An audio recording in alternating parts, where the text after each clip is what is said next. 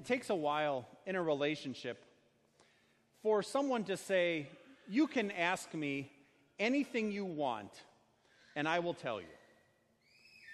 My guess is if you meet somebody today or tomorrow, that's probably not one of the first things you say to them, right? Go ahead, ask me anything. At least not seriously. Because they could ask some very pointed questions that you might not be ready to answer, especially if it's someone you've just met, right? But if you've had those relationships that have spanned years, a relationship in which that other person has been with you, right, who has seen you at your worst, who's been with you in difficult times, who's seen the good days with you, right, a person who has listened to you, who's given you good advice when you've asked, a person who's looked to you in times when they were going through hardship or trial. That relationship is really strong, isn't it? It's a relationship in which, as you communicate, well, you're able to ask and offer things that you might not offer or ask anyone else. I had a friend this past week who's had a close family member die. As I was talking to them about it, I said, he's a pastor. I said, if you need, I will come over this week and I'll take care of everything this weekend for you. And he says, well, you got to preach at your church. I'm like, my people probably are in need of a good sermon. I can find someone else to preach at my church if it's something I can do to help you out. He didn't take me up on the offer, obviously, but it was one that I'm not offering anybody, any other pastor who I know, to do. Nor would, as a close friend, is it something he would have probably necessarily asked me to do, but I know he appreciated the offer. That's what happens in relationships, isn't it? That communication is not only necessary, but it enables us to communicate and talk about things in such a way that we're able to talk about things that are deep and deeply personal. We're able to talk and offer things that we wouldn't necessarily offer or talk about with anyone else. It's that kind of relationship that God wants to have with you. Right? As he looks at you and he calls you his child, right? He looks at you and says, I have made you my child through baptism. What I want most of all is a relationship with you in which you feel comfortable coming and talking to me about anything. And he gives us that unbelievable privilege of being able to talk to the Almighty God.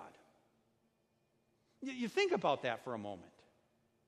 It's kind of an impressive and amazing thing, isn't it? That God Almighty, the one who created everything, the one who holds in his hands all things, says to you, I want you to be talking to me because I want to hear all that's going on in your life. I want to hear the things that you're concerned about. I want you to talk to me about everything.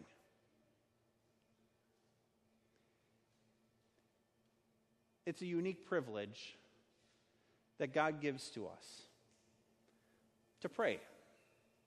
Because that's really what prayer is, isn't it? It's being able to talk to our Heavenly Father from our heart, to be able to talk to him about everything that's going on in our life. And because of the relationship that our God has established with us, it's one in which we can talk to him about everything. And so as you hear that, and as I'm sure you've considered that already in your own life, it's a really neat and unique privilege to be able to talk to the Almighty God, but there's not a whole lot of, things to figure out with prayer. It's pretty easy, isn't it? I mean, there isn't like I have to go through a set number of motions in order to get God to listen or to make my prayer valid. He doesn't say anything. He just says simply, just talk to me. You can talk out loud if you want. You can talk in your heart. However you want to talk, but just talk to me. So perhaps it catches you a bit off guard then when we see Jesus doing his usual thing of praying, and his disciples coming up to him and saying, Lord, teach us how to pray. Right? It's not as though the concept of prayer is that hard that the disciples were just flabbergasted and confused as far as how this whole talk to God thing works. But they noticed something about Jesus. They noticed that talking to his heavenly Father was a regular occurrence in Jesus' life. In fact, we're told in all of the Gospels that Jesus often got up early in the morning in order to go off by himself and talk to his heavenly Father, to pray. And perhaps it was one of those such instances that we hear about here in Luke where Jesus had gone off to pray. Perhaps his disciples had tagged along with him that morning, and as Jesus was praying, perhaps Jesus was talking out loud as he prayed. But they heard, and they said, Lord, teach us how to pray.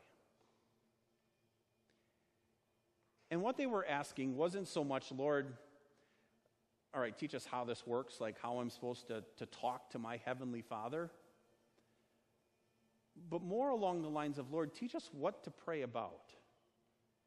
And the confidence that we can have as God's children as we talk to our heavenly Father. And as we see Jesus answer to his disciples, well, you and I are encouraged to do the same thing, huh? Lord, teach us to pray. Because my guess is, as children of God, we all have a prayer life, right? That's what we would call it. We have a part of our life in which we talk to our heavenly Father. How is yours? Is it one perhaps that you look and say, well, yeah, I talk to my heavenly Father. It's usually when things are going bad. And he's my rescue, my lifeline. And that's really it. And that's good. I mean, that's good that you're going to your heavenly Father when things are bad. But that's not the only time your heavenly Father wants to hear from you, right? Or perhaps as you look at your prayer life, you'd say, yeah, I pray regularly. I pray daily. But as you look at the content of your prayers, it's a lot of, Lord, this is what I need, this is what I want. And focuses a lot around you. Well, we can probably say that that's not bad, but it's not also the type of prayer life that God wants you to have as a child of God. Right? Or you might look at the things that you're asking for in prayer, and it really revolves around your entire life here on earth and the things you want and need in order to have an easier or better life here on earth. And, well, as we're going to hear Jesus as he teaches his disciples, that's really not, should be the whole substance of the believer's prayer life either. My guess is, if you're like me, you look at your prayer life, and there might be an aspect or two where you go, well, that's okay. But there's always stuff to work on, isn't there? When our Heavenly Father encourages us to pray continuously, to have just an ongoing conversation with him throughout our day about the good, the bad, the things that are going on, the things that we're worried about, the things that we need, the things that we see others need, right? We hear the encouragement that he wants us to talk to him openly and honestly about, well, the sin in our life and everything else. We're perhaps not as good as prayers as we perhaps think we are, huh? And that's okay. Because we have a Savior who came and was the perfect prayer.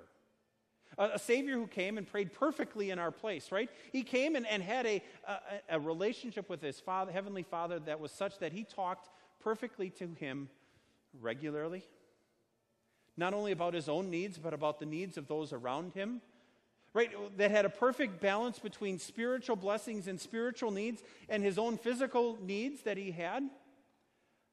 One who came and prayed perfectly for us because, well, our prayer life isn't what it should be. And a Savior who, being that perfect prayer, sacrificed his life to forgive all of the times that our prayer life is, well, less than what it should be. A Savior who's perfectly suited to do exactly what the disciples and what you and I ask him to do. Lord, teach us to pray. Man, and as we see what our God has done for us, how through our Savior he's forgiven our sins, he's made us his children, he's opened to us the doors of heaven and said, this is an open door policy now for you as a child of God, that not only is heaven yours, but you have an open line of communication with the Almighty God, the God who created you, the God who loves you, the God who's forgiven you, and the God who's given you an eternity in heaven.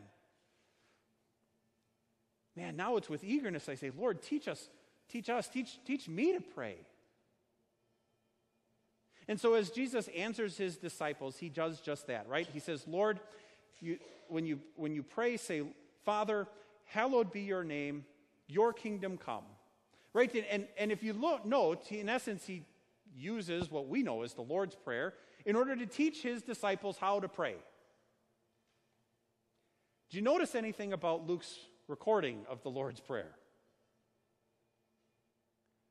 He forgets a few, doesn't he? He doesn't have all of the petitions that we pray and that Matthew records in his recount of this. There could be a couple reasons for that. Perhaps it wasn't the only time Jesus taught his disciples how to pray. But remember what Jesus is doing with this prayer. He isn't teaching his disciples, this is how you are to pray and this is what you are to say. Instead, what is he teaching them? This is how you pray in the sense of these are the things you should be talking to your Heavenly Father about. Right? So you look and say, those first couple petitions, hallowed be your name, your kingdom come. Really, what is Jesus focusing on there? He's teaching his disciples to pray for spiritual blessings, right? Lord, let your name be hallowed. Let your name be holy in all that we do, in what we say, and how we act as your children. Right? Let your kingdom come. Remember that God's kingdom is Christ's rule in our hearts. So when we are praying for God's kingdom, we're asking that God his kingdom would come to us. Right? That God would strengthen the faith that he has planted in our hearts. And that God's kingdom would come to others. That through the proclamation of God's word and through us sharing our faith, kingdom would come to others and that faith would be created in their hearts. Right, you look at those opening petitions, and we're asking for spiritual blessings. And then he says, give us today our daily bread. That's the easy one. What else are we to pray for? Material blessings, right? Lord, give me all that I need to get through today. Right? Give me food, give me clothes, give me things that the roof over my head, the things that I need in order to survive. Then he says, forgive us our sins, right? As we forgive those who sin against us, lead us not into temptation. Again, we're back to praying for spiritual blessings, but really spiritual blessings as they apply to those around us, right? Lord, as I see and understand all that you have forgiven me, how you have made me your child and washed away all of my sin, may that same love that you have for me so permeate my life that I'm eager to forgive when someone sins against me. Lord, be such a part of my life that you can guard and protect me from the devil and all of his temptations. You begin to pick up a few things as you look at the Lord's Prayer as a model, as an outline for our own prayer life. Most of the petitions, 6, if I remember right from Matthew's, 4 here in Luke's, deal with spiritual blessings. How many deal with material blessings? 1. So as we look at our prayer life, what is Jesus teaching about what we are to be praying for? The balance? Things that are most important, right? The things that are most important to a child of God are those spiritual blessings that God promises to us that we need help with in our life. Does he want to hear about our physical needs? The things that we need for daily life? Yeah. That's why he puts one of those petitions in there. But that isn't to be all of our prayer life either. Right? That as we look at how to pray as a child of God, Jesus teaches us there's balance in your prayer life. That we balance what we are asking for as far as spiritual blessings and material blessings. Blessings for us and how those blessings through us interact with the people around us. He teaches us, notice that none of the petitions ask for anything for me. In that, we are saying, ask anything just for me or for my own good. We're asking for daily bread, but two, even that petition, it's not just for me, is it? That nowhere does he say, is the word my. That what we learn in Jesus, what Jesus is teaching his disciples is that there is a balance there even of what we're asking for ourselves, There are things we ask for ourselves, but we remember to include others in our prayers. Then he gives two illustrations to help drive home the point of how we are to pray. So he says, Lord, right, teach us to pray, gives us an outline for what our prayers can look like, where that balance is, the things we are to be including in our prayers.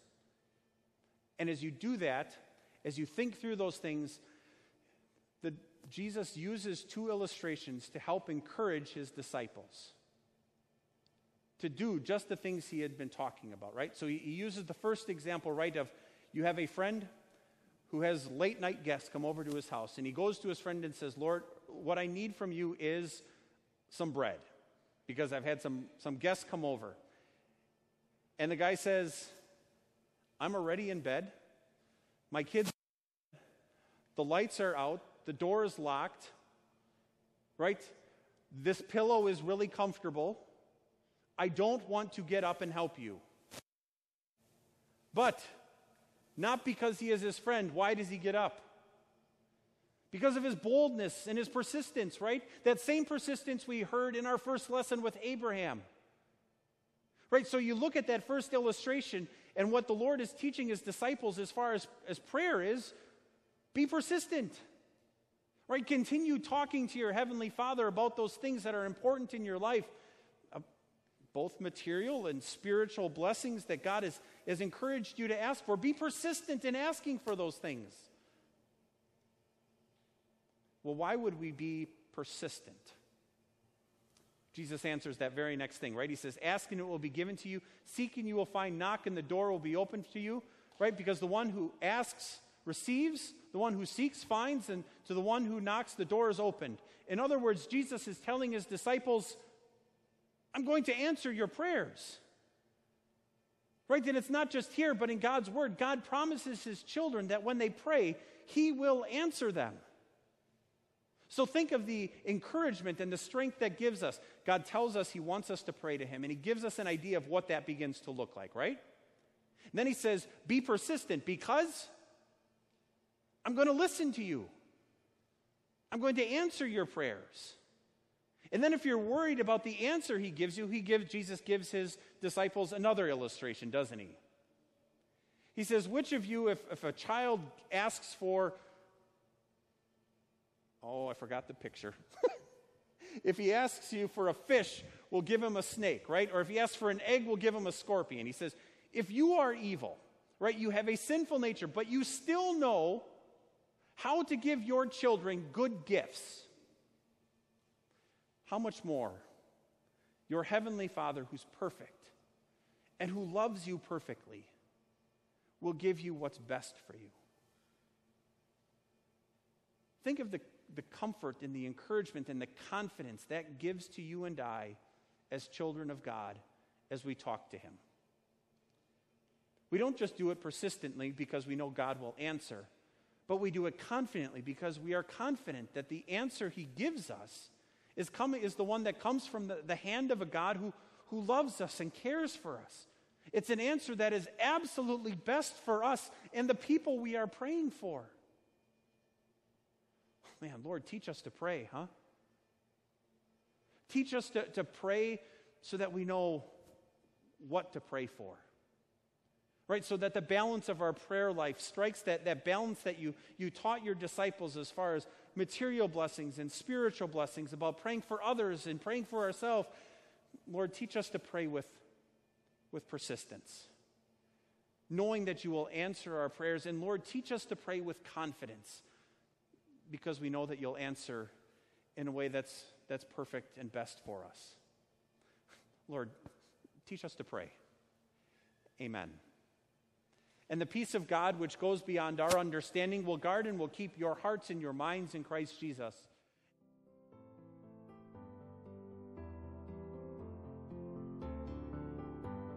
Our Savior Lutheran Church is located on the south side of Birmingham off Highway 280. We are on Dunnet Valley Road, about 3/4 of a mile east of Treetop Family Adventure and Sports Blast. Our Sunday services begin at 10:15 with Sunday School and Bible class at 9 o'clock.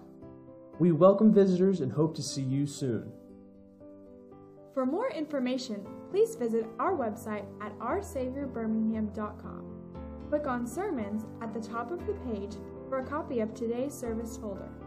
You can also find us online on Facebook, Twitter, and Instagram.